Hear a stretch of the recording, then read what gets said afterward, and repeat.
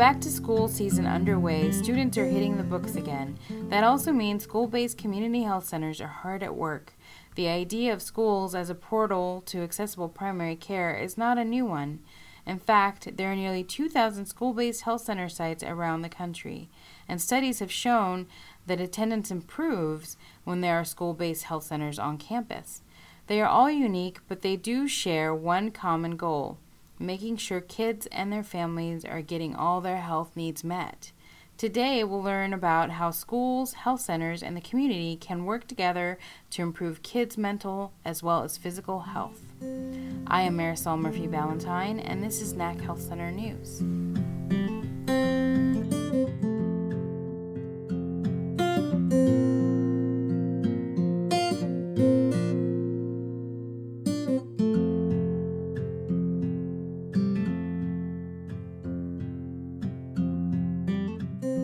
A unique partnership between a community health center and a local nonprofit in Central Oregon is strengthening health and education connections to ensure wellness among kids of all ages and their families.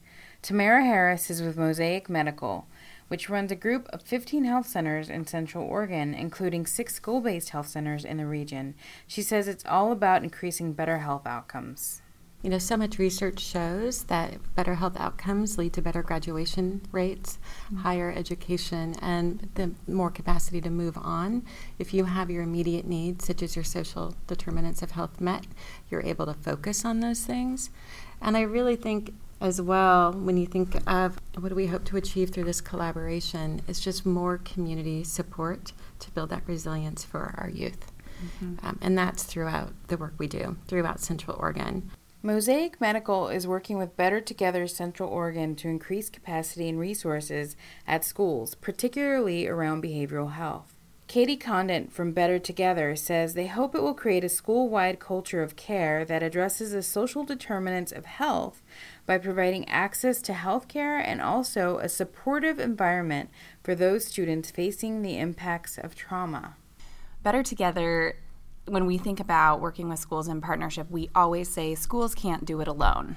What we know is that access to health care resources, behavioral health, basic health resources are limited and also aren't the purview of school districts. School districts are not the experts in healthcare, and why should they become so when we have such incredible resources in the community? And so we have come together and really are building on a foundation that already existed to say, how can healthcare and schools connect, again, to increase that access for young people who are already in a building along with their families.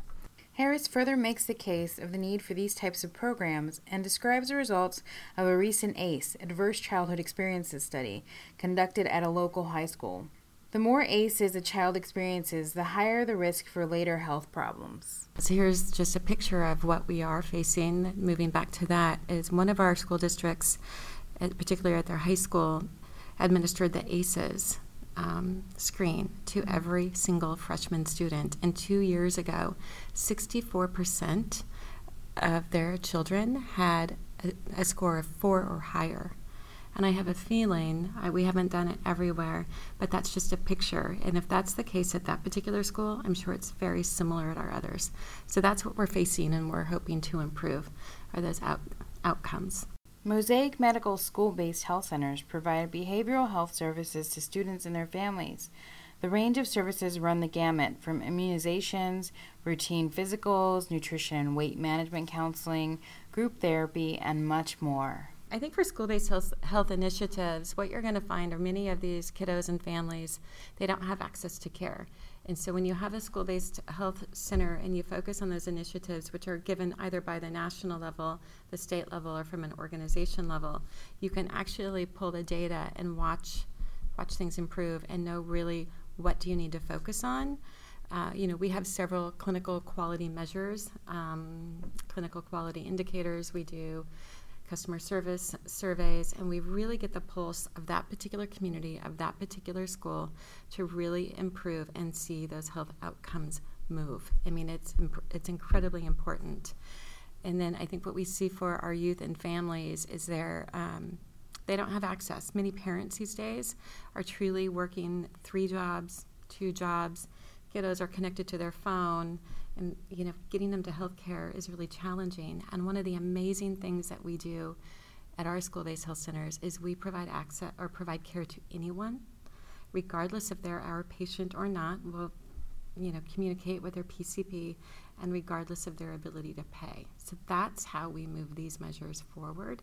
And I think the school-based health initiative and that focus allows us to do that. Thanks to Mosaic Medical and Better Together's efforts, the project recently received a $300,000 America's Promise Award funded by the Robert Wood Johnson Foundation. They are grateful for these new resources that will help build upon an already existing foundation and are looking forward to seeing the outcomes. One of the ways that I'm really going to view success from my point of view, and we'll be interested to hear Katie's for Better Together as well, is we have such an amazing group of experts helping us and guiding us through the America's Promise initiative. And it's so exciting that one of those things will be able to truly take this work and all that we do here and spread it to our communities and have that solid foundation and have something that we can take to, Bend, to Redmond, to all the other communities within Central Oregon, other than just Crook County.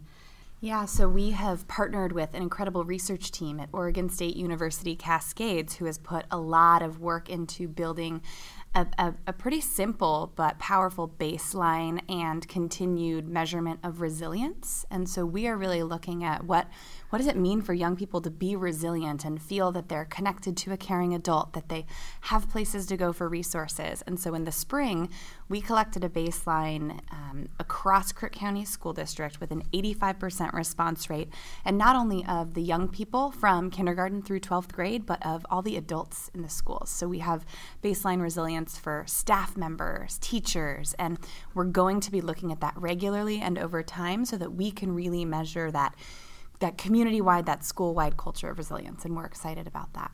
School-based health centers can offer a wide range of services for students and their families, depending on the needs of the community. To learn more about school-based health centers, visit www.hrsa.gov.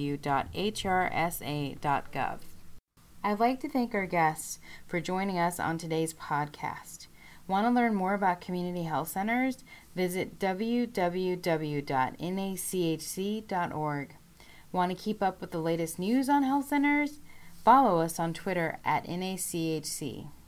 Thanks for listening. The music on this podcast is Lanky by Blue Dot Sessions.